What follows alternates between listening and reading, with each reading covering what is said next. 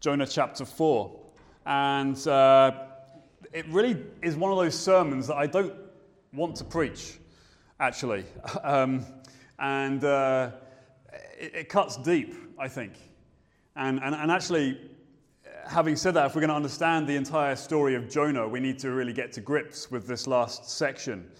Because actually it gives us the interpretation, I think, of the whole of the book.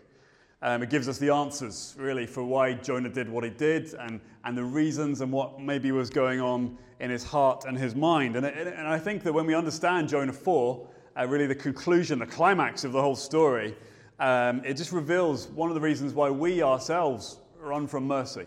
That's the name of the title of the sermon series, Running from Mercy. And so really to, I think, understand what chapter 4 is saying to us, we're going to be thinking of this concept that I've called it anyway, called the spirit of Jonah. The spirit of Jonah. And by that I mean, I suppose, the inner attitude, the heart and the mind behind what drives a man like Jonah. And if we can understand the spirit of Jonah, I think that will really serve us well and figure out as well how that can influence us and how we run from mercy. So first of all, we're going to be talking about detecting the spirit of Jonah. Secondly, we'll look at diagnosing the spirit of Jonah. And thirdly and finally, the cure for the spirit of Jonah. Medical theme. You can tell my medical background coming out. The detection, the diagnosis, and the cure. So first of all, what do we mean? The detection of the spirit of Jonah. We see that in verses 1 to 4 of Jonah chapter 4. If this is your first Sunday with us, you might be vaguely familiar with Jonah. He's the guy that got swallowed by the whale, the big fish, as it says in the Bible. And you're right, you maybe have heard those things through Sunday school teaching or something as you were growing up as a kid, that sort of idea. But last week we saw in Jonah chapter 3, it's a very short book, it's only 4 chapters. Jonah chapter 3, Jonah eventually went to the city of Nineveh, a city that was very evil, did evil things, very, very much suffering and injustice and all sorts of things. Wasn't part of Israel, it was part of Assyria. Anyway, he was called to go to that place to preach the message of God's justice and mercy to that city. And what happened was when he eventually went and he preached that message, the entire city, as it says there, from the greatest to the least, from the king right down to the poorest people, and even below them, the animals seem to be involved in this too, somehow or other. Everybody turned back to God with sorrow for their wrongdoing and coming to him for mercy. There's mass repentance. And it says at the end of chapter 3, God relented of the disaster that he said he would do to the people of Nineveh. He did not do it. And so then we start chapter 4 with Jonah's reaction to this mass turning of God, of pretty much an entire city, to the God of Israel. And, I suppose, particularly if you're from a church background or a Christian sort of idea, if that would happen in your city or your town, you would be beyond excited. I think you would be amazed. I think you would be on a high that would probably take several weeks to come down from. If you see people in Belfast turning en masse, hundreds of thousands of people, back to God in humble repentance, you'd be pretty amazed at what God has done. In verse 1, though, of chapter 4, but it displeased Jonah exceedingly, and he was angry. Exceedingly is kind of an old school word, isn't it? It's like, is it Mr. Kipling? Exceedingly good cakes. It means amazingly good, spectacularly good. And it says that Jonah was spectacularly angry. And that immediately, in our minds, doesn't it, flags up a problem here. Why would anyone in that situation, particularly if you're coming from a religious sort of background, a religious culture, I suppose, why would you be unhappy? Why would you be angry? Beforehand, before this section, we had no idea why Jonah decided to run away from God and why, when God called him to go and preach to the people of Nineveh, Jonah went in the opposite direction. We have no idea. But now we do. Now, I suppose the plaster is ripped off and we see the ugly thing underneath. It says in verse 2, "This is what I was afraid of. This is why I fled from my country. This is why he says I made haste to flee to Tarshish." Why is that? This is why I ran, because I knew, it says, that you were a gracious God and merciful, slow to anger, and abounding in steadfast love. That's why I did it. I knew you would show kindness to those people, and I am utterly enraged. I just think that is such a shocking thing in this entire story. Maybe this is the bit that they left out at Sunday school when you heard the story of Jonah and the whale. I'm not sure. This is fairly a familiar line, almost like it would have, this God is gracious and compassionate, slow to anger and abounding in love. It would have been filled lyrics of the songs of Israel. It would have cropped up time and again in their scriptures. They knew that this is what God is like. And as Jonah saw the message going out, his own message, the message to come back to God, and saw the people responding to that God who is gracious and compassionate and slow to anger, Jonah was filled with rage. He was filled with anger. It says he was so bitter and angry and annoyed at God that he wished he could die. He just couldn't handle what God had done for those people. And he couldn't kill God, he couldn't kill the Assyrians or the Ninevites. Just kill me, Lord. That's how angry he was. Urgh. Why is he so angry? I think we need to put some facts together to help us understand what is driving his anger, his deep bitterness. We know that Jonah knew what God was like. He's recited this already, slow to anger, abounding in love. We know that's what he knew of God. We also know that God had sent him to preach that message to the people of Nineveh. He refused, not because he was afraid to do it or he had some sort of stage fright, but because he hated the people of Nineveh. You see, Jonah had grown up under the threat of this great nation, the nation of Assyria, more powerful than his own. Jonah loved his country. He loved Israel. He loved the fact that they had a special relationship with God that no one else had in that area at all. And he hated the fact that Israel, over the years, over the generations, from its sort of heyday, had declined in influence and power in that region. And he couldn't stomach the fact that a new power, a new nation rose up, stronger, more influential than his own. This nation of Assyria was taking control, was gobbling up more and more land around it. And Jonah absolutely resented it. He despised it. He said, they are taking what is ours. They are restricting us. They are taking away our rights. They are eating up our culture. They are outsiders. They are pagans. They are foreigners. And so the thought of God showing them mercy turned his stomach. So enraged. And as we see at the beginning part of Jonah, he did his best to rebel, didn't he? He tried to run away from God's call. A great time and great expense and great effort. It didn't work. God sent the storm. God sent the fish. And he came to the bottom of himself, Jonah, in Jonah chapter 2. And he realized there was no point running away from God because God met him in the belly of the fish at the bottom of the sea. Remember that? And spat him out onto dry land. Go again. And so this time, probably grudgingly, he went again. He obeyed through gritted teeth. He preached this message. 40 days, or Nineveh will be destroyed unless you come back to God. And just imagine the horror then, as he saw them responding. This is the sort of thing that as preachers we dream of. It catching fire, and that fire traveling among the entire congregation, and then sort of bursting out, I suppose, and people, running out with this message. Catching fire. This is the stuff of revival. This is the stuff that almost never happens except once every, several hundred years or something in God's grace. This stuff never happens. This is stuff you dream of. And not just one or two people sort of responded quietly to Jonah's message. But it seemed to wash through the entire city. He preached almost like setting a few fires, and then that fire caught. And it seemed to be that everybody was sharing that message, and it went up to the ears of the king, from the greatest to the least, it said there. This citywide mourning of sin and this turning to God. Incredible. But here we have this guy, Jonah, who was utterly livid, who was gutted, who just saw red. He wanted the fierce anger of God to come upon these people. He wanted the wrath of God to come upon these people. What he saw was God's mercy and his kindness to them. We can start to understand, I think, and detect, can't we, the spirit of Jonah. Somebody who's very familiar with God's name and God's character and knowledge, I suppose, but just doesn't want it to be true. Or not all the time. Or he's happy for it to be true for him and his people, but not happy for it to be true for them, those people, whoever they may be. It's the spirit of Jonah. He's quite happy for blessing, but he just hates to see it going elsewhere.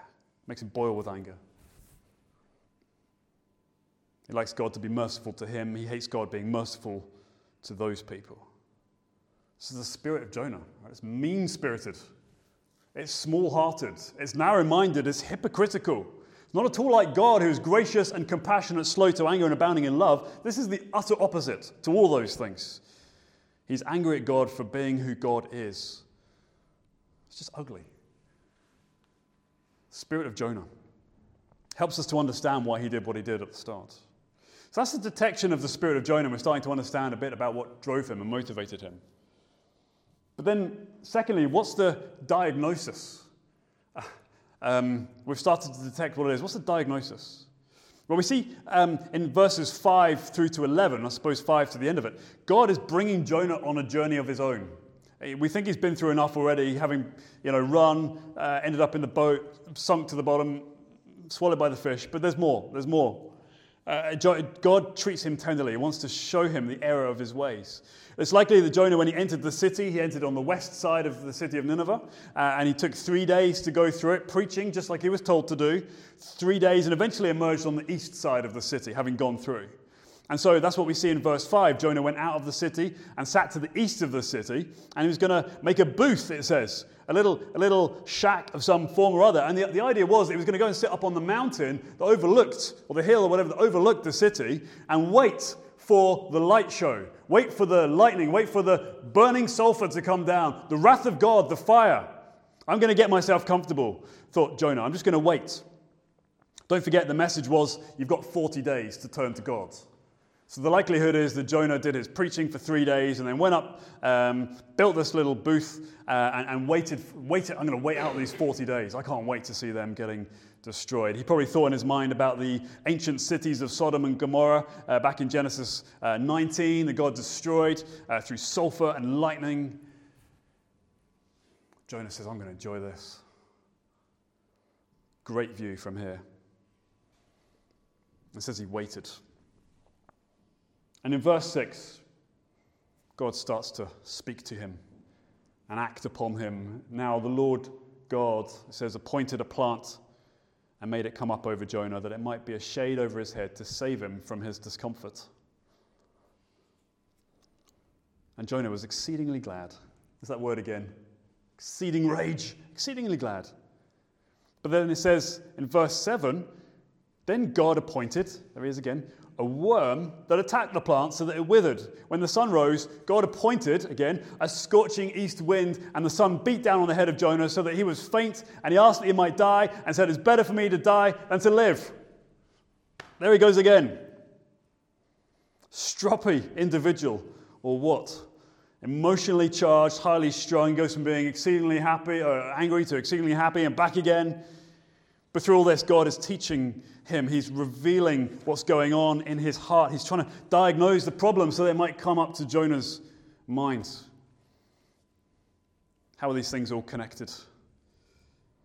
Well, if verses 6 through 9 are the lock, this plant that grows up in this worm, verses 10 and 11 are the key that God comes and unlocks. Let's read together verses 10 and 11. God says this, you pity the plant for which you did not labor, nor did you make it grow, which came into being in a night and perished in a night.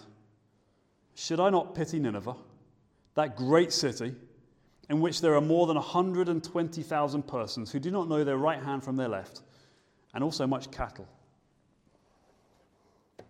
What's God saying? He's saying, Jonah, don't you see? You are so concerned for this plant. You're so annoyed at how shortchanged you feel. You love that plant, but did you plant it? Did you water it? Did you look after it? Did you make it grow? No, you did none of that, Jonah, but you loved it. You showed great concern for it, and you pitied it when I took it away from you. No words back from Jonah. If that's how you feel, Jonah, about a single plant, should I not have greater concern for the people of Nineveh, says God. 120,000 people that I did plant, I did tend, I did water, I did grow up to prosper. They are people. People who can't tell their right hand from their left. That's a Hebrew way of saying that they were ignorant of God and His word and His ways. They didn't know Him. They didn't know how to love Him and follow Him. Why would they? They're not the people of Israel. They don't have the scriptures and the prophets. See, in that comparison between the plants and the people, Jonah's heart is exposed bare, and it's just ugly. He loves the plant, but he hates the 120,000 people inside this great city. We get a glimpse, don't we, of what's driving him, and it's not pleasant. And that's how the story ends. That's it. It just ends abruptly, doesn't it? You know, sometimes I think of the duff-duff scene in EastEnders. If you ever watch EastEnders, they always end with the duff-duff scene. And someone said something, done something stupid, duff-duff-duff. That's the beginning of the end music. It always sounds like duff-duff to me. And the idea is there's a cliffhanger, right? So you go back tomorrow and watch what happens next. So we've got a duff-duff scene here, but we've no idea what happens next. We don't know how Jonah responds, do we? Does he get it? Does the penny drop? Does he realize how hypocritical he's been, how hard-hearted he is, how narrow-minded he is towards God and the things of God? So as we read Jonah 4, and it just sort of jars us, it stops right there, we leave it with a sense of unfinished business. Maybe you've discovered this when you watch a movie, go to the cinema, whatever, and some movies just start well, there's a climax in the middle, and then it ends well, everybody's happy, and there's just a nice happily ever after thing at the end. And they're okay, those sort of movies, aren't they? But I think, personally, for my preferences, I suppose, some of the best movies are the ones that end with a question. They're just sort of unanswered. You're just not sure what happens next. And so you go away from the movie theatre thinking, I wonder what they're going to do with that. Or if I was in that position, what would I have done? The story sort of carries on working in your mind, and you've no idea, really, what goes on. I think that's exactly what's going on here with this book. I think that's why Jonah ends so abruptly. So I think we're forced to sort of start thinking to ourselves, if you were Jonah, having had all those experiences, what would you have done with this knowledge that God has revealed to you? Or more importantly, I suppose, if you carry the spirit of Jonah within you, how would you respond to this teaching, this treatment from God? Perhaps more of my medical background coming out here, but what I'm going to do, I hope just to sort of leave you with these things in our final talk here, is to offer you 5 diagnostic tests that we can run. 5 diagnostic tests that we can run on our own hearts. And I'm going to give them to you and allow you a few moments to think about them. We're not going to do show of hands here, okay, don't worry. But the answer is either yes or no. And you can answer to yourself. Silently and quietly. No one else will know your answer, but please be honest with yourself. Here's a diagnostic test to figure out if you or I have the spirit of Jonah. Number 1, yes or no? Do you ever feel angry or annoyed at God for blessing other people in certain ways, but not you? Yes or no?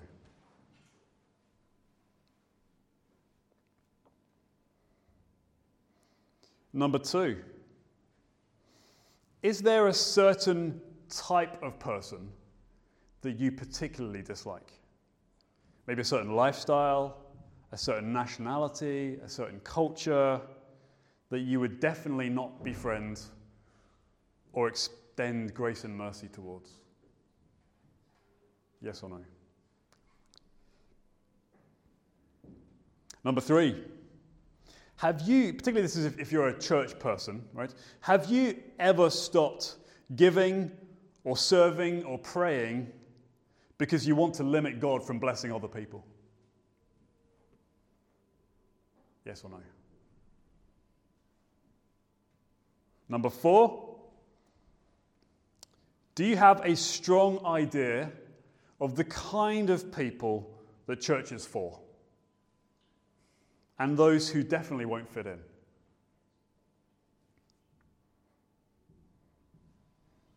And 5th and final diagnostic test, yes or no?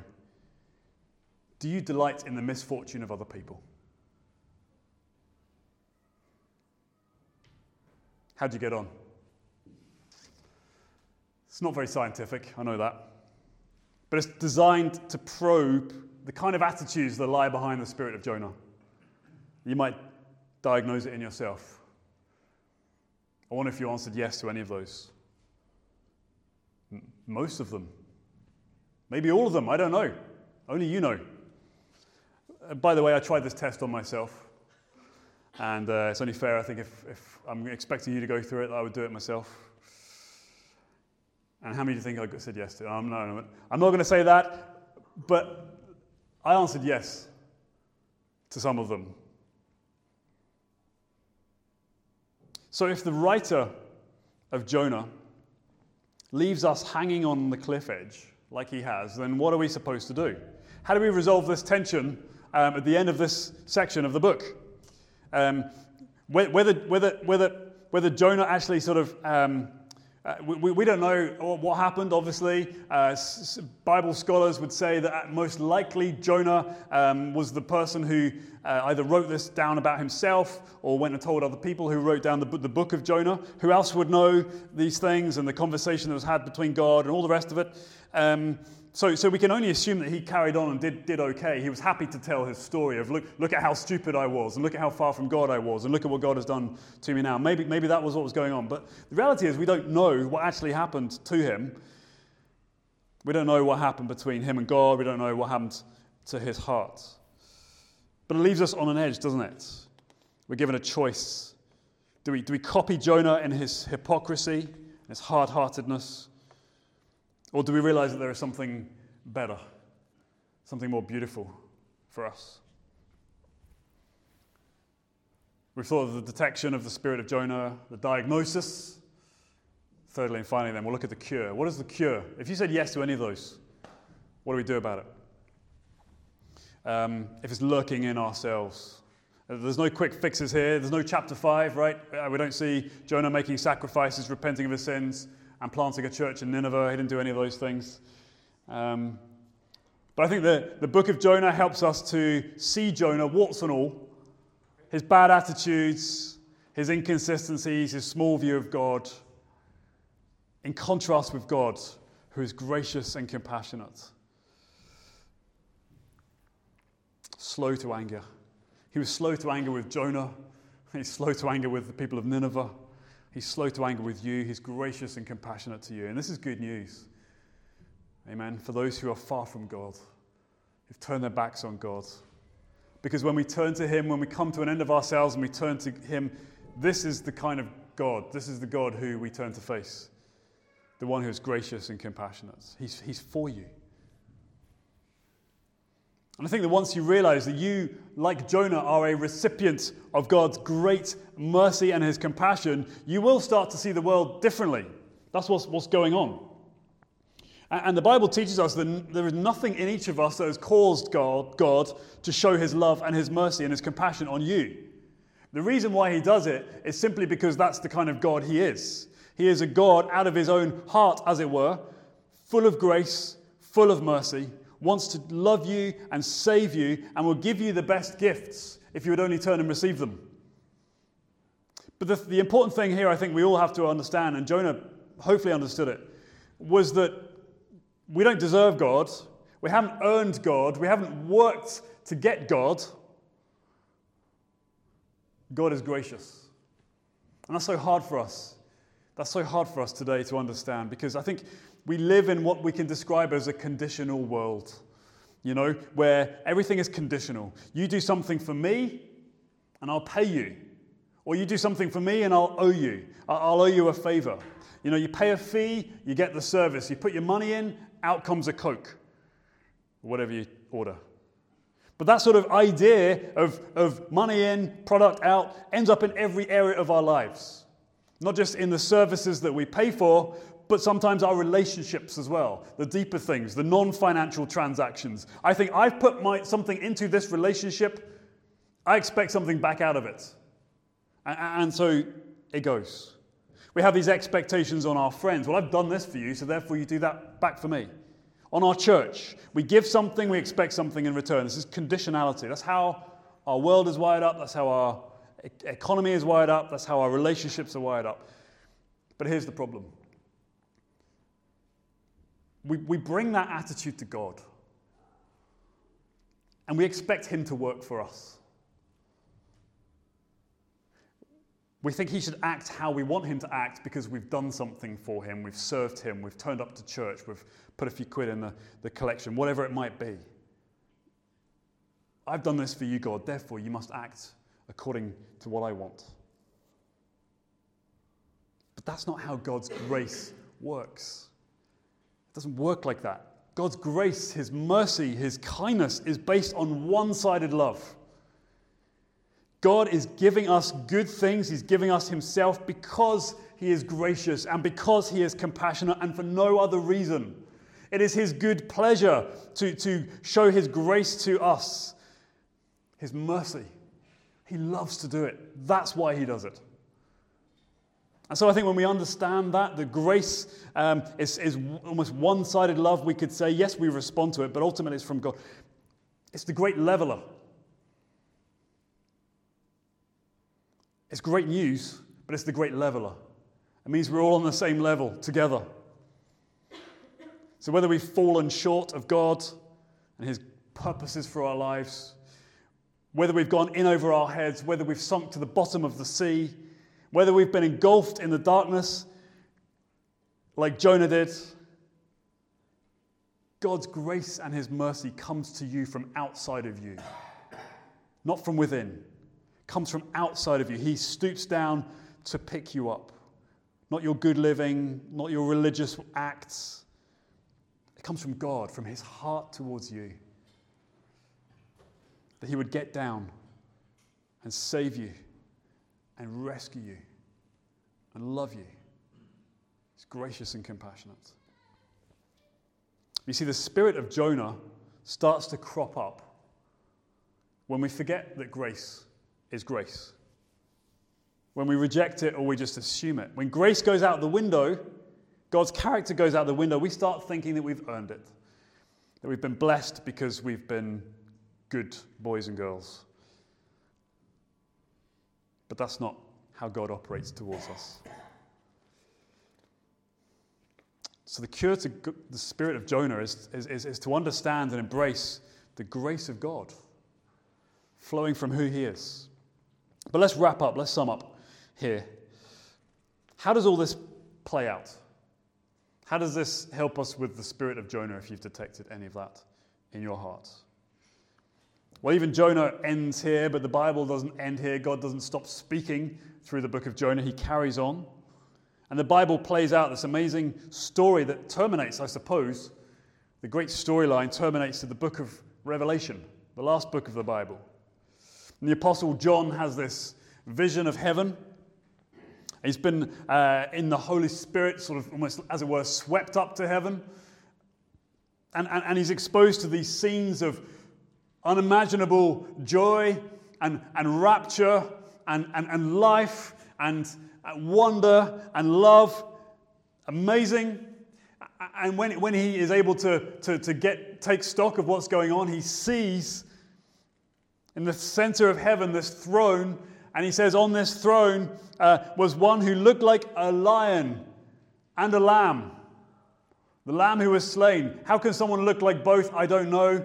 The thing with these sort of books of the Bible as they're just straining at language to try and describe what amazing things they've just seen. The lion and the lamb.